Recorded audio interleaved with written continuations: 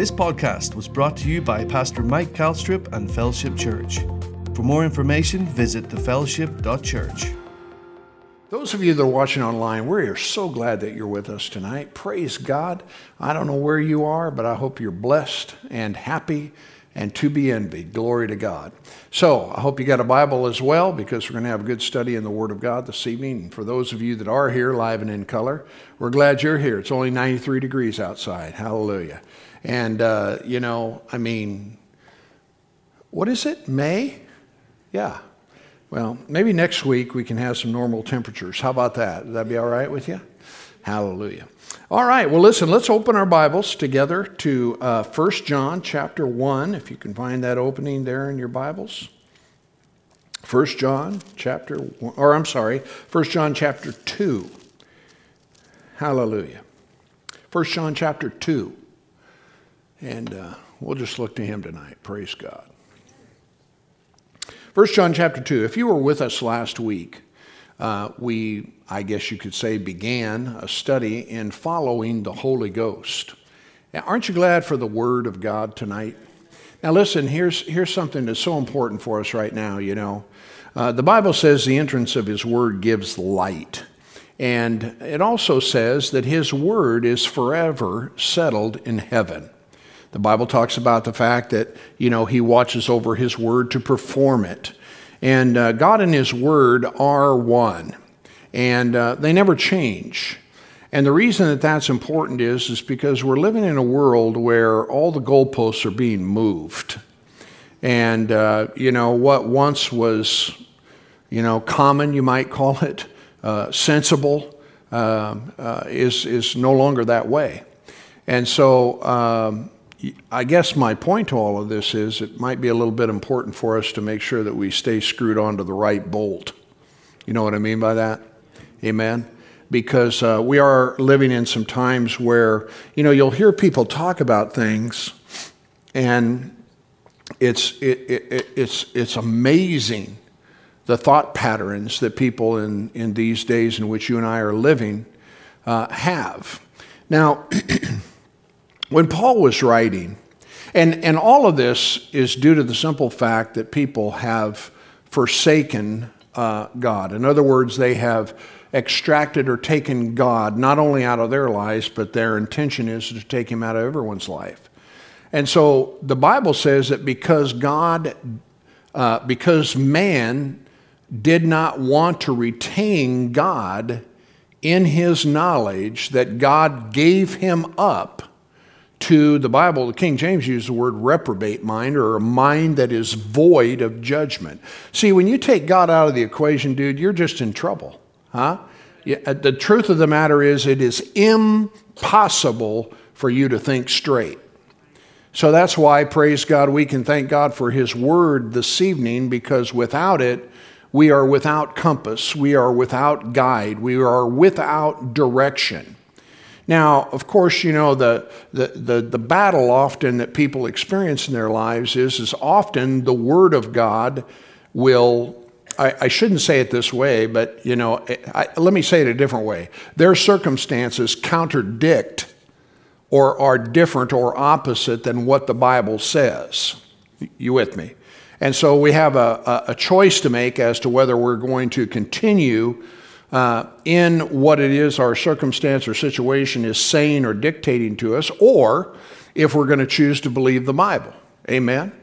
Now, for example, a very simple scripture, I use it all the time, but the Bible says that God has plans for all of us. How many of you know God's got a plan for your life? Yeah. And it's our responsibility to seek that plan, discover it, and walk in the light of it. But he did say, I know the plans that I have for you. I know the plans I have for you.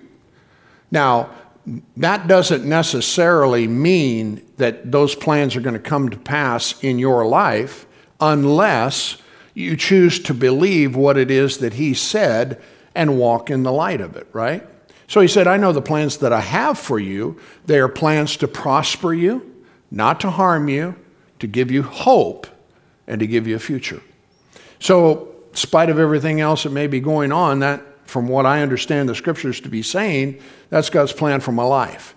But I got to keep my eyes on that. Amen? Because again, many times in our lives, there will be things that are saying something else. But that's what faith is. Hallelujah. That if we'll trust Him, if we'll rely upon Him, if we'll continue to walk in the light of what it is that He said. You know, the Bible says, Jesus, for example, here's another example. Jesus gave us a commandment. He said, a new commandment I give unto you, that you love one another as I have loved you. So shall all men know that you're my disciples if you have love one toward another. The Bible says that the love of God has been shed abroad within our heart by the Holy Ghost. When you were born again, born of the Spirit of God, the very love of God came to indwell you. Hallelujah. Amen. Isn't it amazing? I mean, I remember when I got saved, you know, all the hate and everything else, it left. And it was replaced by the love of God. I mean, you just loved everybody. Hallelujah. That's got to be God, right? Well, you know, the Bible also says that in the last days that the love of many will grow cold. So I've said it over and over again, just because everybody else's doesn't mean yours has to. But here's the thing.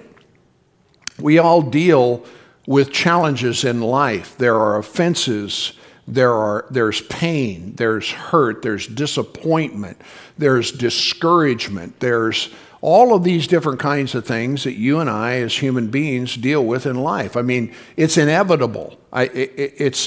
You can't escape it.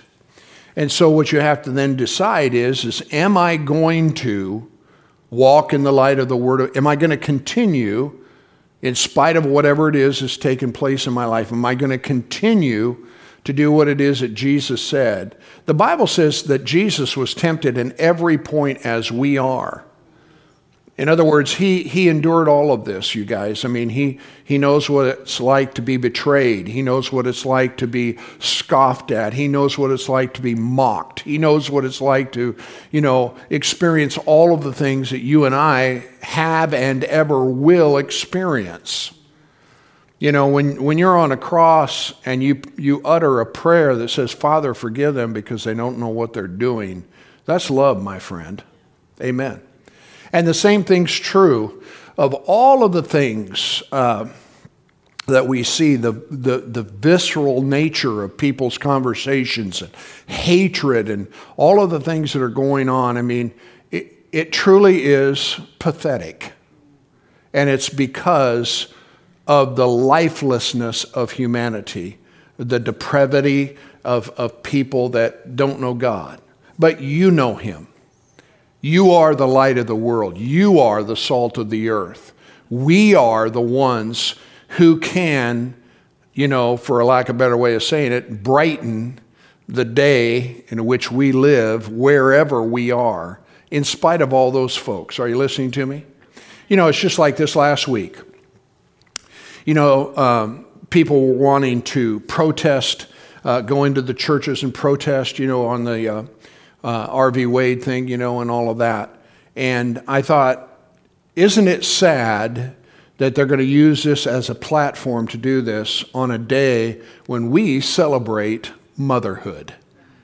And what they're celebrating is taking motherhood away from women. And I thought, man, isn't it ironic that people are that blind that they would even consider it? But, you know, in their minds, I mean, the God of this world has blinded the minds of those that don't believe.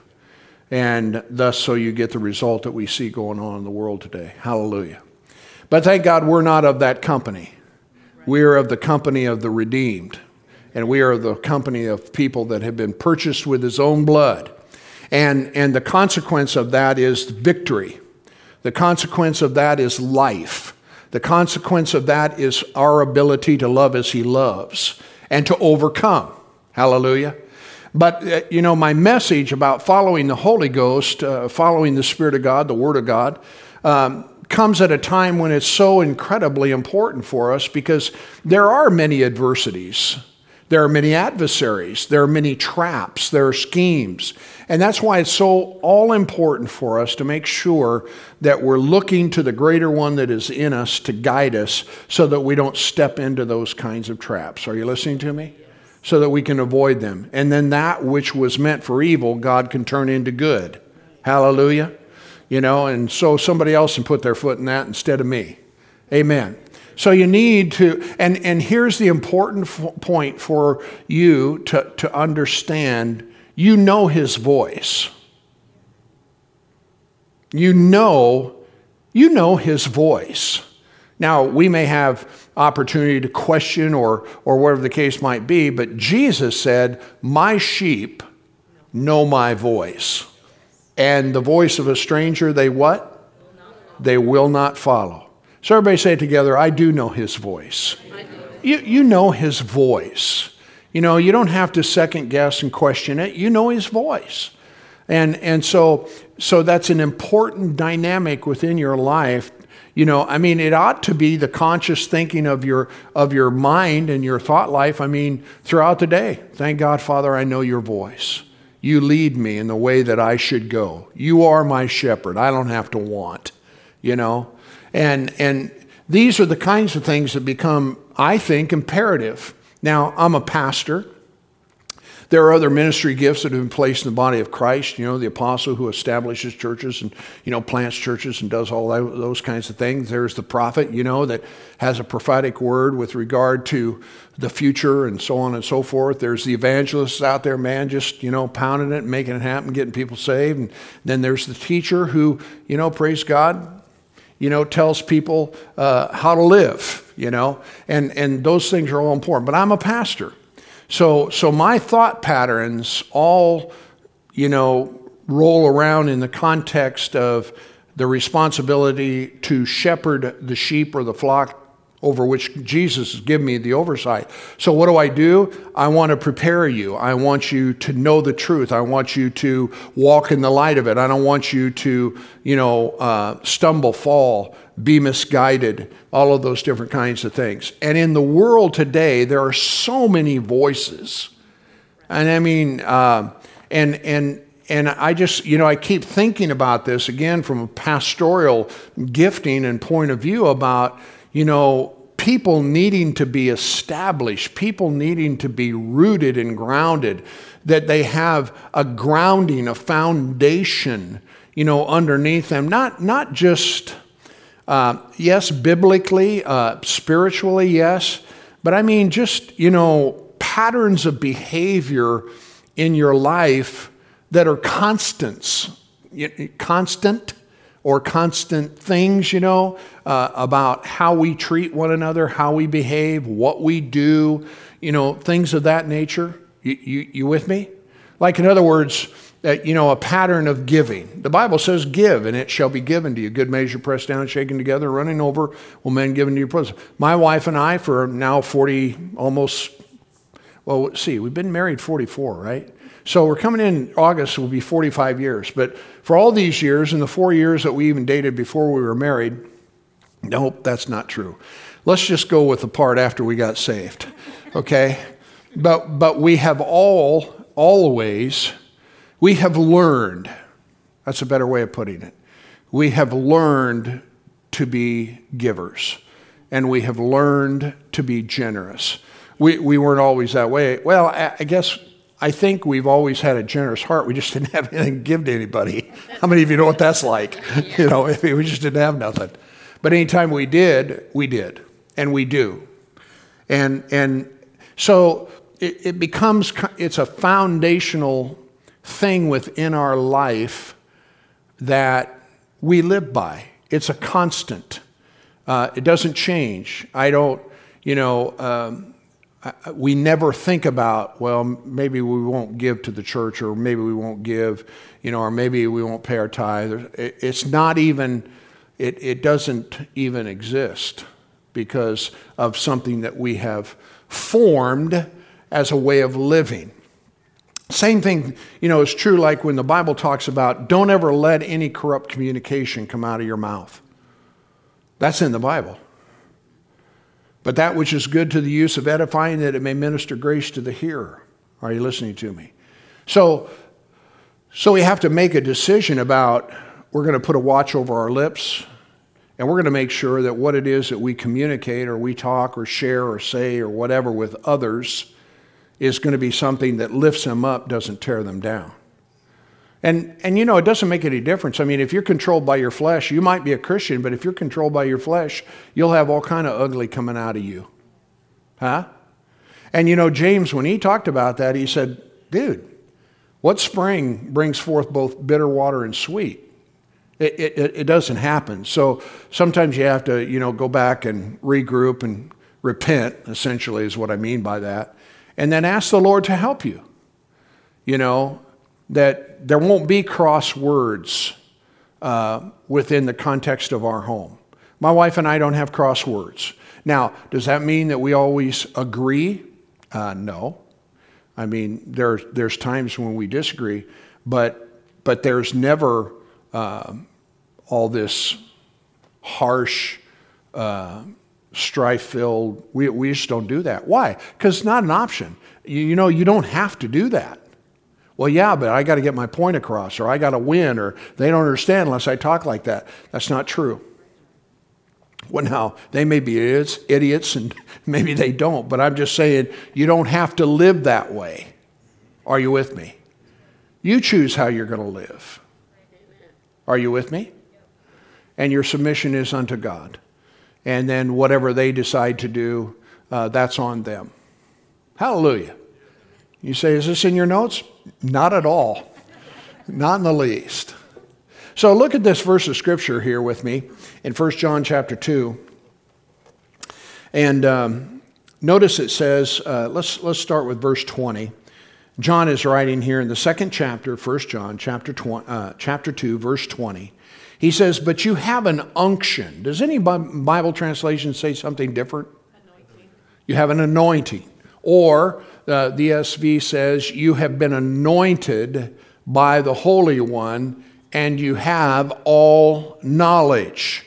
Okay? Now the King James says, but you have an unction from the Holy One, and you know all things. Well, we don't know everything, do we? But the one who does lives in you.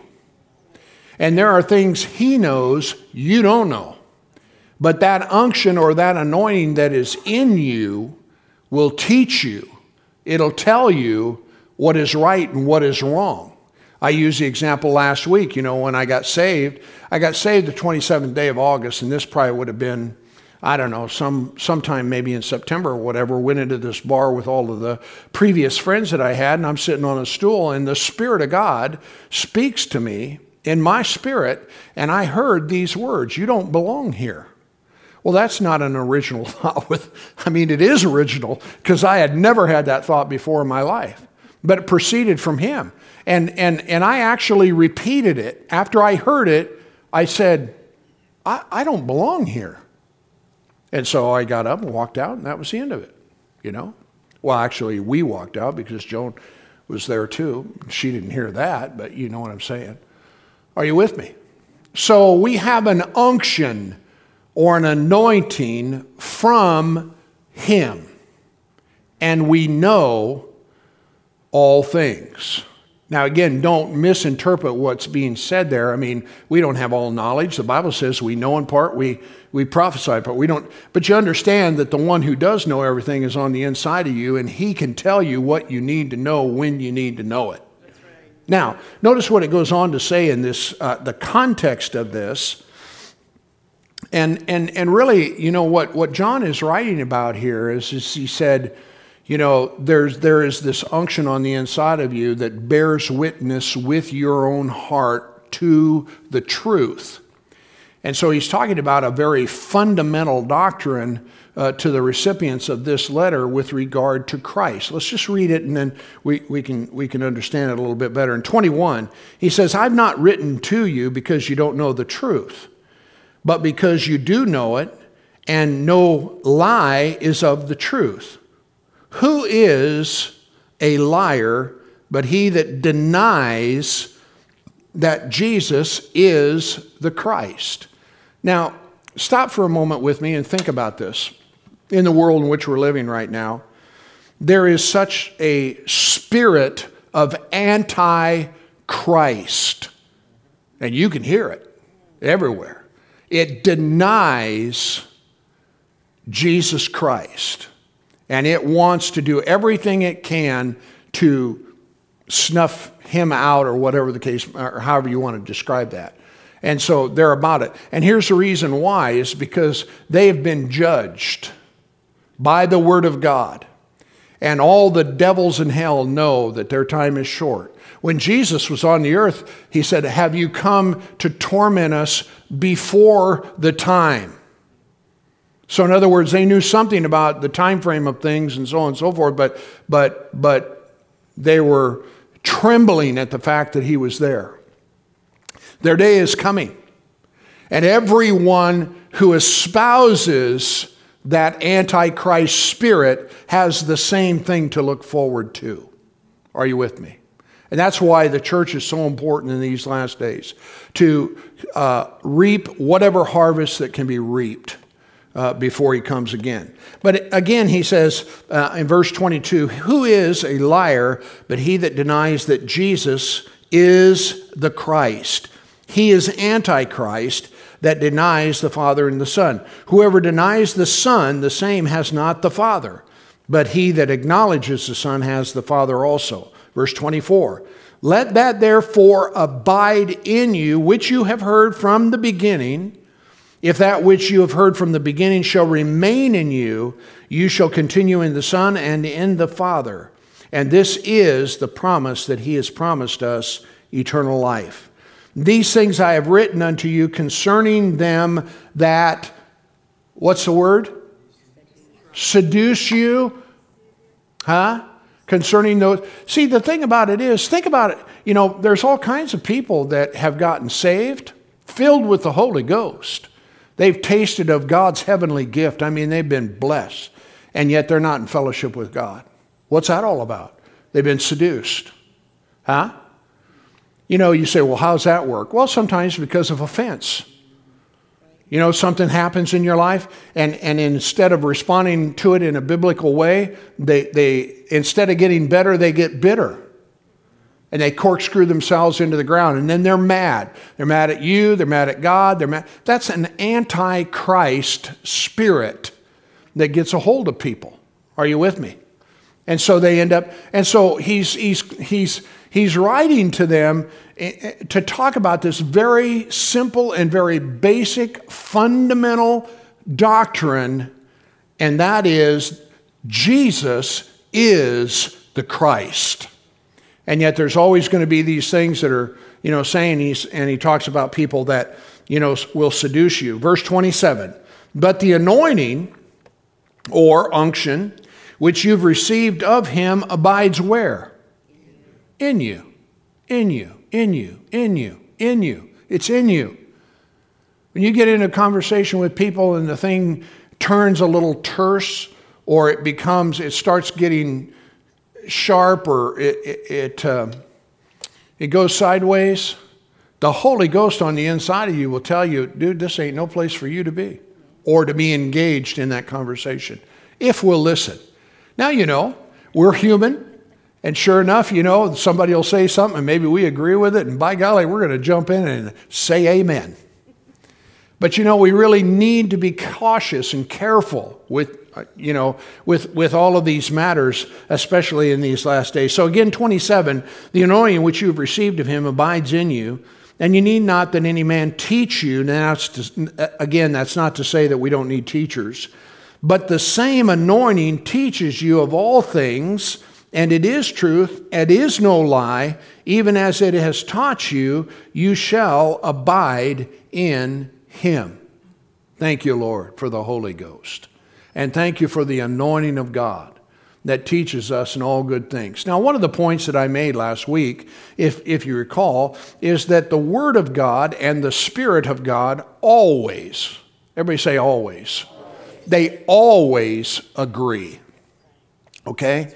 And that is an important fundamental principle, because a lot of people, they end up with all kinds of goofed up ideas, but it doesn't line up with the Bible. Are you with me? And so, you know, they end up off in error, and they make mistakes. I use the example, I'll use it again, you know, but,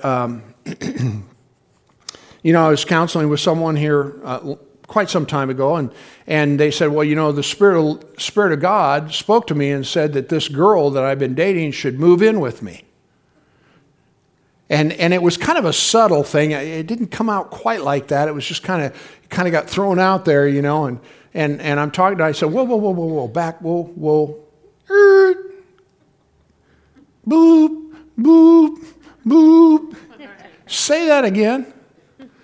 And so they said it again. I said, God didn't tell you that. Well, yeah, I think he did. I said, no, he didn't say that. Why? Because the Bible makes it clear that we're not to be cohabitating with people and fornicating or committing adultery or anything else. That's sin. Are you with me? So that didn't go over real good. But, you know, you can't say the Spirit told me this when it contradicts this. Are you with me? But thank God there is, look at this verse of Scripture with me. I was just thinking about this. Turn to Job chapter 32. Job chapter 32, and look at this verse with me real quick. This is about Job and his 3 encouraging friends. They weren't very encouraging. But then there was another guy by the name of Elihu who was younger and spoke toward the end. Notice in chapter 32, verse 8, look at the scripture. It says, but there is a spirit in man, and the inspiration of the Almighty gives them what? Gives them understanding. So you can have understanding. And my point to you in this is, you know, as we go down the road of life now, you know, the Bible says be very careful how you live, you know. And I'm not saying that we're walking around, you know, on eggshells or anything of that nature, but we're really cognizant of how it is that we're living, what it is that we're doing, decisions that we are making. And not only that, but asking the Lord about those decisions before, everybody say before we do them. Because he may have another way of doing something. It isn't that he opposes what it is that you're doing, but he may have another way that he wants to lead you.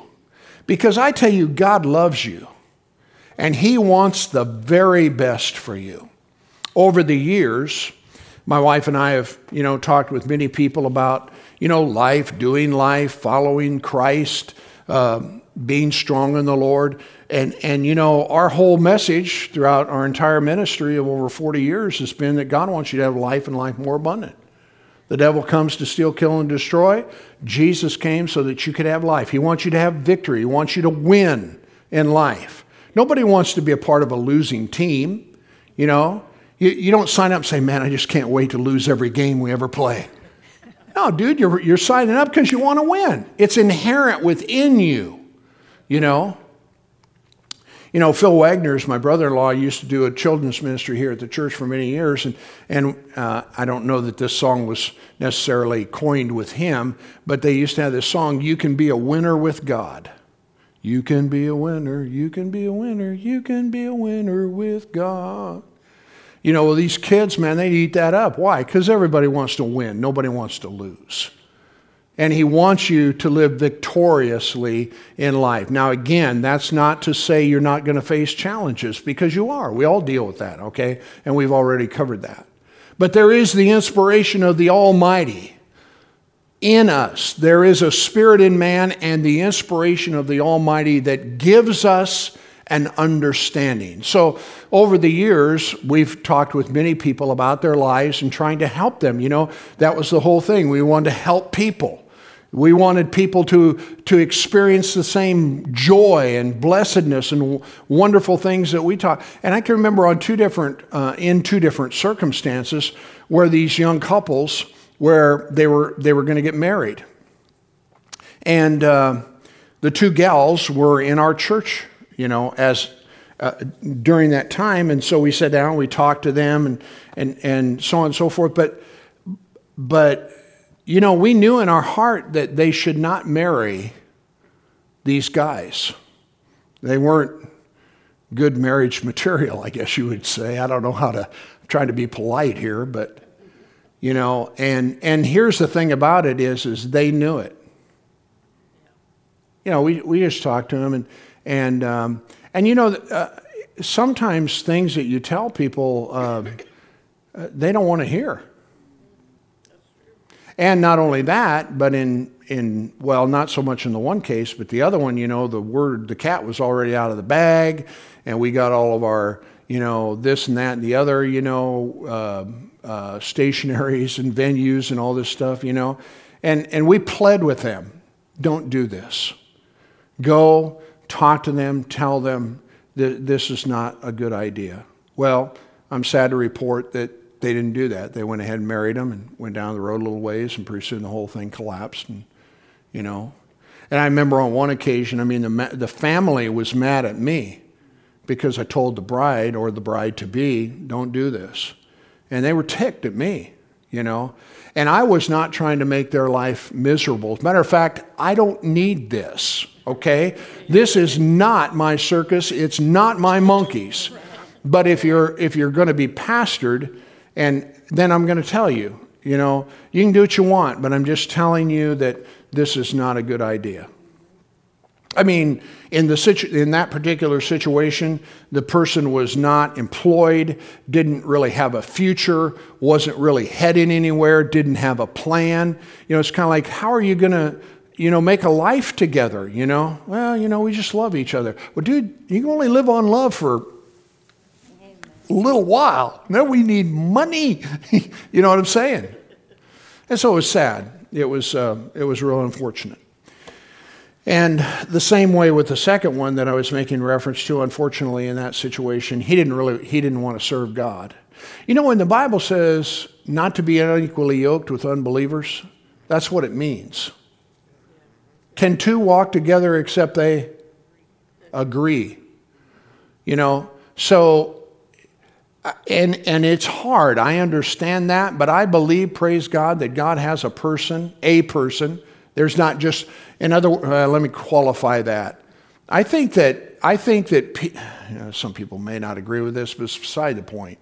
As far as I'm concerned, this one right here, she is the one. Okay, that's it. They need no others. Now, having said that, I can also say, that as we go down the road of life, I'm going to get you confused here if I go very far here with this, but. I need to bring the context of what I want to share with you about this is that I think that when two people come together, they have to talk about, their beliefs, what they believe, and they need to agree. Okay? And then, of course, obviously, there has to be the fact that you love each other and you're willing to lay your lives down for each other and so on and so forth. That's part of marriage. That's part of life, isn't it? I tell you, God can do some incredible things in people's lives when you do that. And again, doesn't mean there aren't going to be bumps in the road. Doesn't mean that, everything's just going to be flowery beds of ease, because that's not the way life is. But we're on the same team, and we're going to do this together. Okay? So, if you've made mistakes and things of that nature, haven't we all? Okay? Don't be beating yourself up about, man, I should have listened or whatever. That's water under the bridge. What are we going to do here moving forward? God still has a plan. He can redeem, He can turn your beauty or your ashes into beauty, He sure can. It can be in the case of marriage. It can be sometimes, couples have lost children, for example, and I can't imagine the pain. I've never experienced that. I couldn't ever imagine the pain. But I believe that God can give them beauty for them ashes. And, however it is that He chooses to do that. But it's us following Him.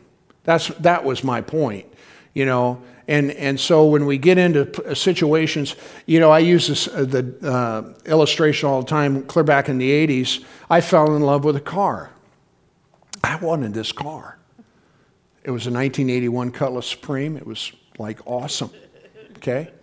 But the thing is, General Motors had come out with these diesel engines. They were basically taking a 350 and turning them into diesels, and it was dumb on every level.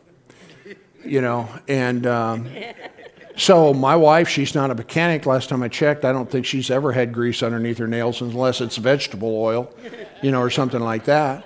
But we're looking at this car, and I fell in love with it, okay? Now, I know none of you have ever done anything like this, but that's what happened. I wanted that car. She says, I don't have a good feeling about this, Mike. It isn't that she didn't want me to have what it is I wanted, right? It doesn't mean that God didn't want me to have what I wanted. It's just that what I wanted was not good. We have an unction from the Holy One. He knows all things, huh? He knew ahead of time. And so if I would have just stopped and listened instead of what I wanted, come on now. And don't be looking at me like that, because I'm telling you, I'm in the same boat with all the rest of you. And so I remember she stood at the door, actually outside the house on the sidewalk, she said, I ain't going to buy that car with you. You go buy the car, but I ain't going with you because I just don't think it's right for us to do this. So what do? Telling on myself, I don't care. I'm going to get a car. So that's what I did. And man, we're styling. Everything's peace, love, dove, and wonderful until I think, first of all, it started leaking like a sieve. It was just junk. Junk. And we were down in Dallas, Texas on some toll road, going a gazillion mile an hour, and all of a sudden this thing let out some kind of burp and I don't know what all, and there was noises this thing was making that it was not supposed to be making. I looked at her, she looked at me. She said, when we get home, this thing is getting traded. I said, amen, Amen. So we traded it. We got a different vehicle and went down the road. Well, we went back for service on the car that we traded, and we were just visiting and said, oh, you're that guy that traded that Cutlass in. And I said, yeah, I am. I said, why? He says, well, that thing was sitting out on a lot. Somebody wanted to give it a test drive. So we brought it up here, by the door so that it could warm up and they could go, and it blew up. No. That's fact. Yeah. Yeah. Amen. So what am I trying to say? It pays to listen. Are you with me? It pays to listen. Hallelujah. Amen. Let's look at another verse of Scripture together. Let's turn over to Romans chapter 8. Romans chapter 8. And I'm really going to be curious to know what happened to my notes. I tell you. Notice here, in Romans chapter 8, the Apostle Paul again is writing, verse 14. It says, for as many as are led by the Spirit of God, they are the sons of God. Hallelujah. Thank God for that. Amen. For you've not received the spirit of bondage again to fear, but you received the spirit of adoption, whereby we cry, Abba, or Daddy, Father. The Spirit, King James used the word itself. He's not an it. He's a divine personality. So the Spirit himself bears witness. Everybody say bears witness. Yeah, he bears witness with our spirit that we are the children of God. Hallelujah. He bears witness with our spirit. And I kind of keep coming back to this because I think it's important. If you're going to be led by the Holy Ghost, then you're going to have to stop fussing and being mad and wanting to have it your way and all of that. Because all that is the flesh. Am I in the right house? I didn't pull in the wrong driveway, did I? We want to be led by the Spirit of God, but sometimes we want to, and this is probably where the crux of this message that I'm sharing with you is really kind of coming down to is that we really have to put, our will into His hands and say, not my will, your will be done. Humble yourself under the mighty hand of God so that you can be exalted in due time. Are you with me? And if you don't want to do that, then what we're talking about here probably isn't going to work. You with me? But oh, how God wants it to work. How He wants to guide you. He wants to lead you. He wants to direct you. And the thing about it is that it takes some effort. Paul told Timothy in another place, he said, I want you to study, or give diligence to study to show yourself approved unto me, a workman that needs not to be ashamed, rightly dividing the word of truth. God wants you to know his will. Now, the reason I bring that up here for just a few moments is because I want to talk to you a little bit about prophecy. Because there are a lot of voices in the world, and there's a lot of things being said, and I want you to be careful about what you hear, who you listen to, and who you follow. Yes. Because there's just junk out there, you guys. Now, here's the reason why people end up being misled and misguided is because, you ready for this? It's easier if someone would just tell you what to do. It's easier if you could find somebody that's going to tell you about the future. Well, I can tell you about the future. I can tell you right now what the future is. Jesus is coming again. And he's coming victoriously for his church. And the gates of hell are not going to prevail against it. And everything the devil means for evil, God is going to absolutely toast in one moment. And we are going to go and be with him forever.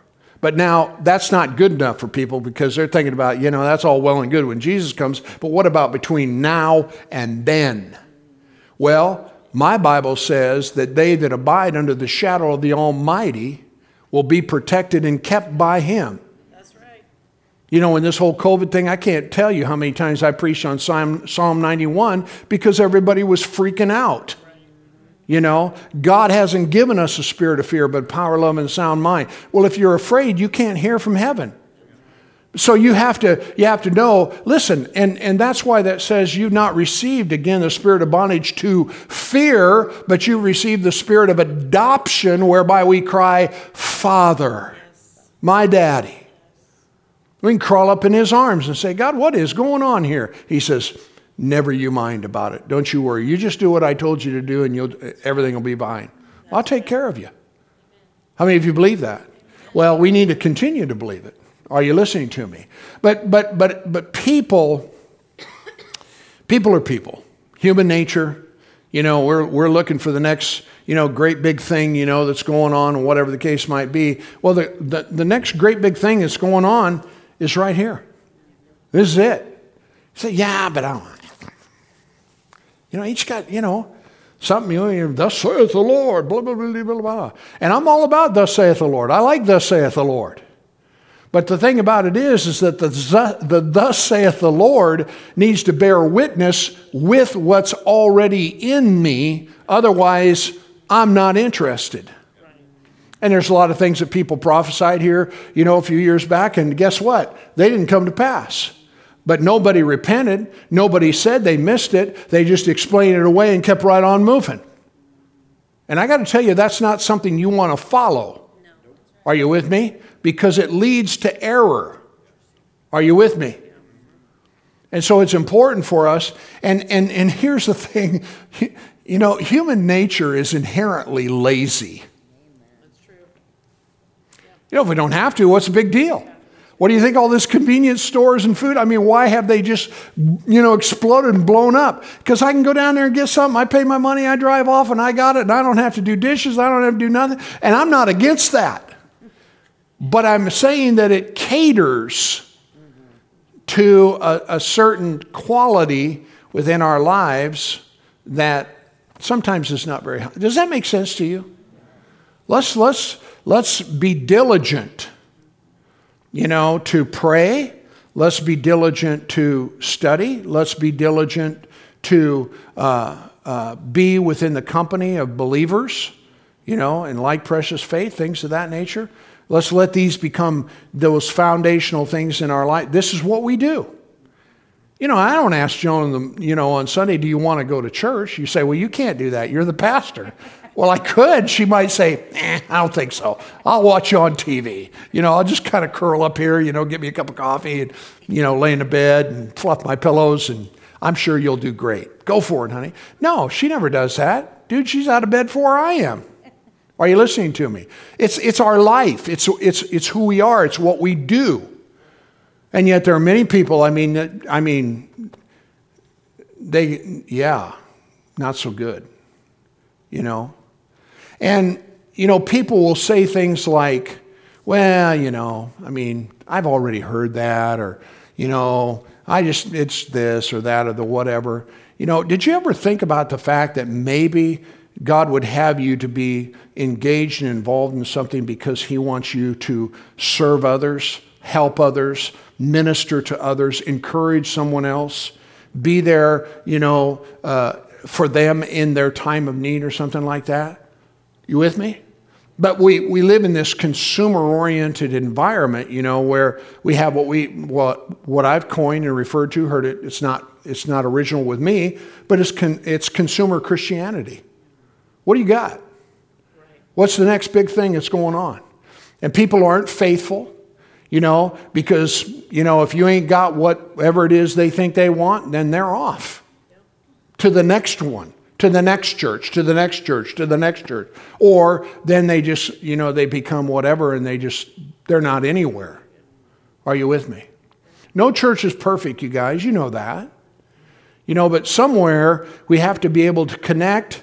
We have to be able to lock arm in arm. We need to roll up our sleeves and say, hey, let's do something before Jesus comes, before his kingdom comes. You with me? And get the job done.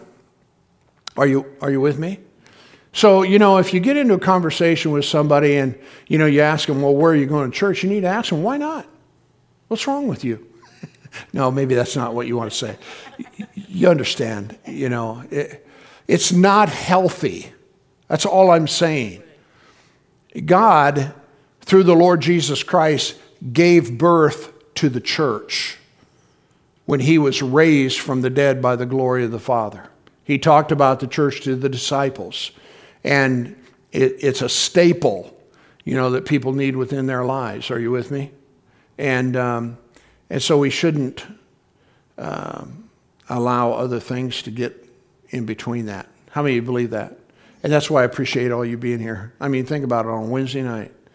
You could be home watching Gunsmoke or something, like as if you care about that, but you know what I'm saying. So I just want to encourage you. I was talking to you about prophecy. Can I talk to you a little bit more about that? Turn to 1 Corinthians 14 because I want to help you with this thought about judging prophecy. Because you'll hear things and that's all right. But notice here in chapter 14 of 1 Corinthians, it says, "Follow after love and desire spiritual gifts, but rather that you may prophesy." Okay? So again, follow after charity and desire spiritual gifts. So follow means to pursue, doesn't it? Follow after charity, pursue love. Okay? Then it goes on to say, desire spiritual gifts. In other words, what that means is have a warmth for the gifts of the Spirit. Many people, because of abuses and things of this nature, a lot of times we go, well, that's spooky, that's nonsense, or that's whatever. They have no warmth for it. Are you with me? What we need to do is say, Lord, teach me about this. You instituted this as part of the function of the church. But then it goes on to say, in that verse, it says, and rather that you may prophesy, and I'll explain that in a minute. For he that speaks in an unknown tongue speaks not unto men, but unto God, for no man understands him. Notice it says, he that speaks. This is talking about in a public, environment. He that speaks in an unknown tongue. See, this is like a can of worms. The thing about tongues is that in essence, all tongues are the same, but they have a different function. And primarily tongues, being filled with the Holy Ghost, as it refers to in Acts chapter 2, is primarily a devotional gift. Okay?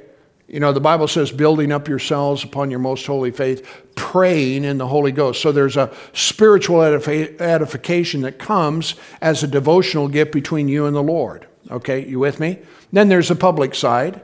So that's more of a private kind of thing. And that distinction needs to be made. Because a lot of people, they throw it all in one box or basket and then they dump it all out and think it's the same. Well, it's not. So tongues in essence is the same, but in purpose it's different. You with me? The other thing you need to understand about that, and I don't want to go into the details of it tonight, but there's, again, a public side and there's a private side to speaking with other tongues. So when Paul's talking here, he says, he that speaks in an unknown tongue speaks not unto men, but unto God, because no one understands him. Howbeit in the Spirit, or by the Spirit, he speaks divine secrets or mysteries. Now notice this, but he that prophesies, now notice, this is so important. Listen, he that prophesies speaks unto men, now notice what it says, edification, exhortation, and comfort.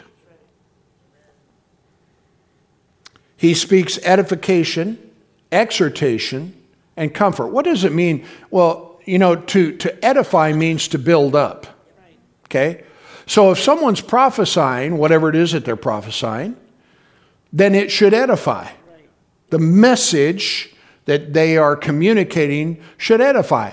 It says it should exhort. What does exhort mean?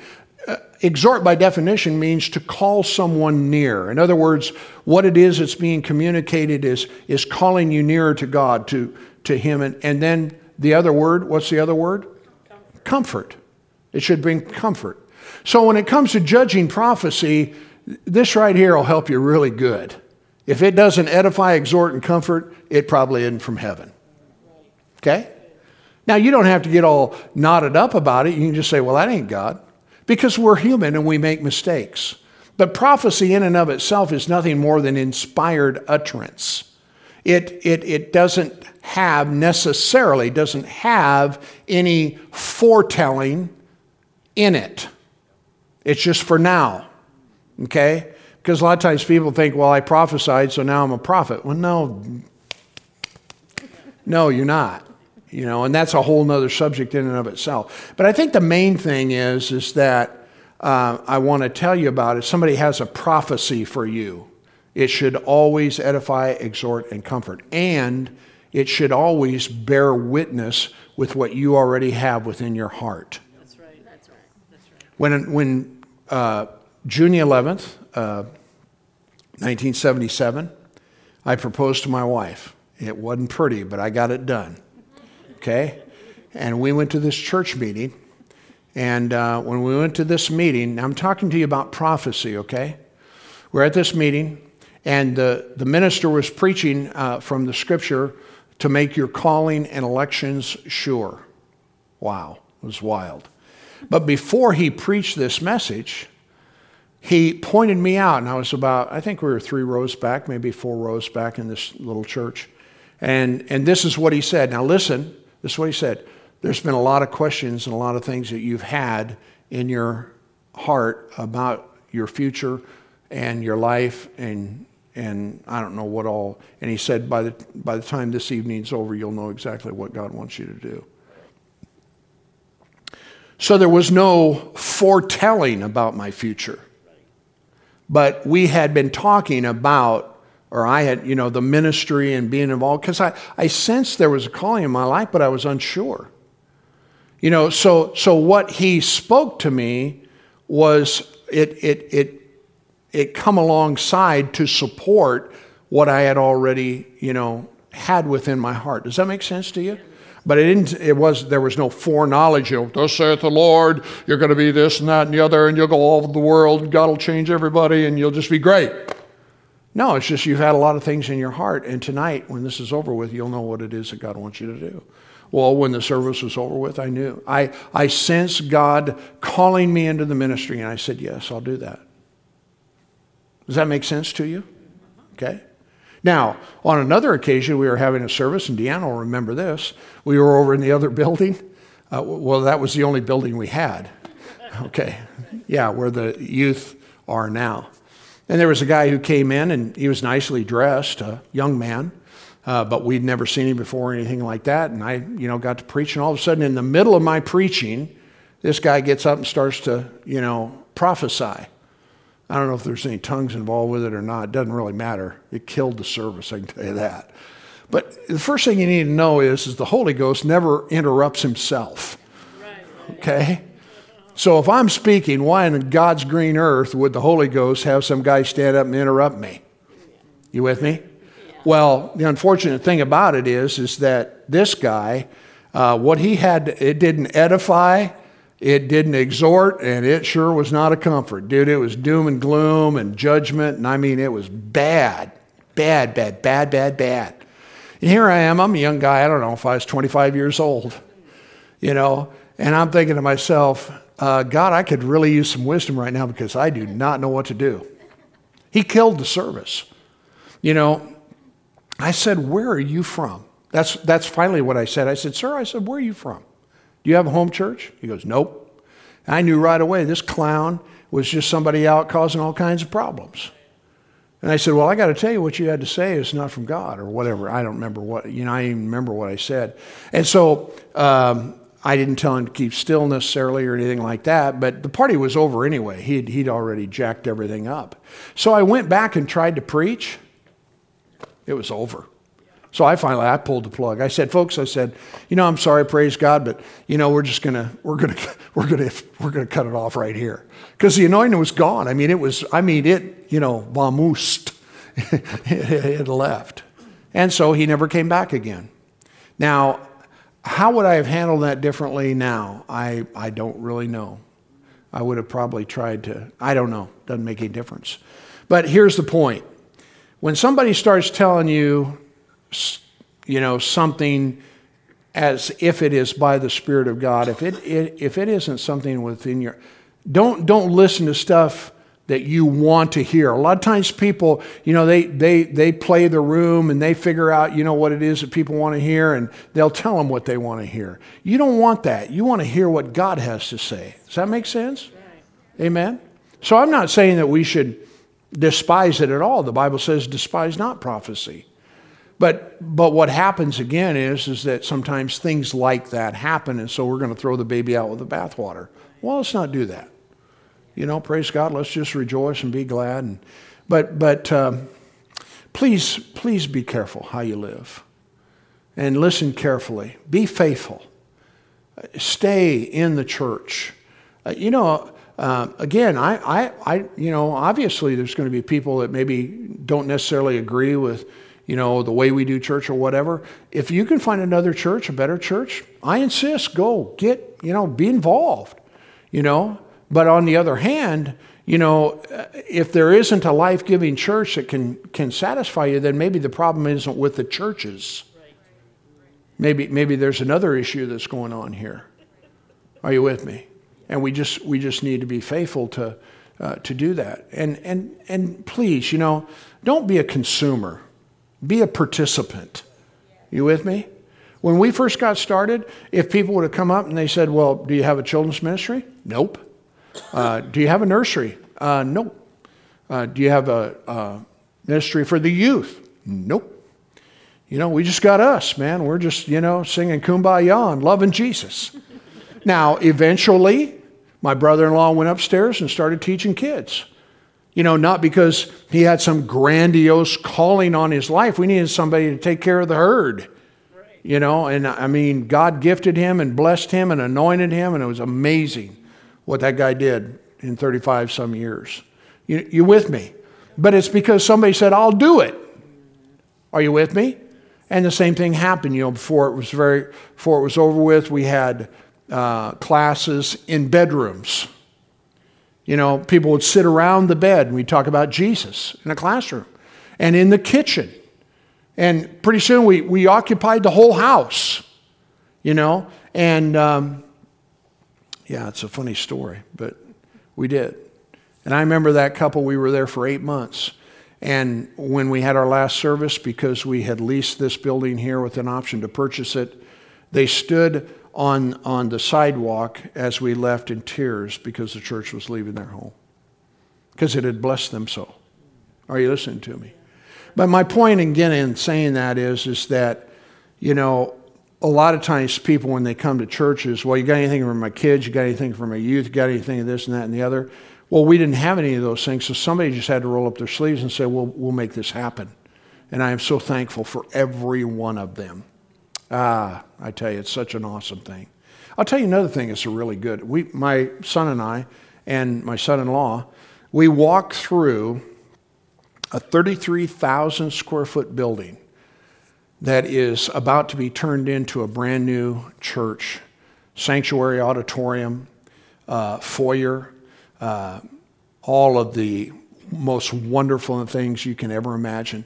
And when we were all finished, we got in the truck and we were turning around to go out of the parking lot. And I said, boys, what you're witnessing right there is something that was born out of our church 40 some years ago, when 25 or 30 people from Harlan uprooted themselves and went up there and started that church.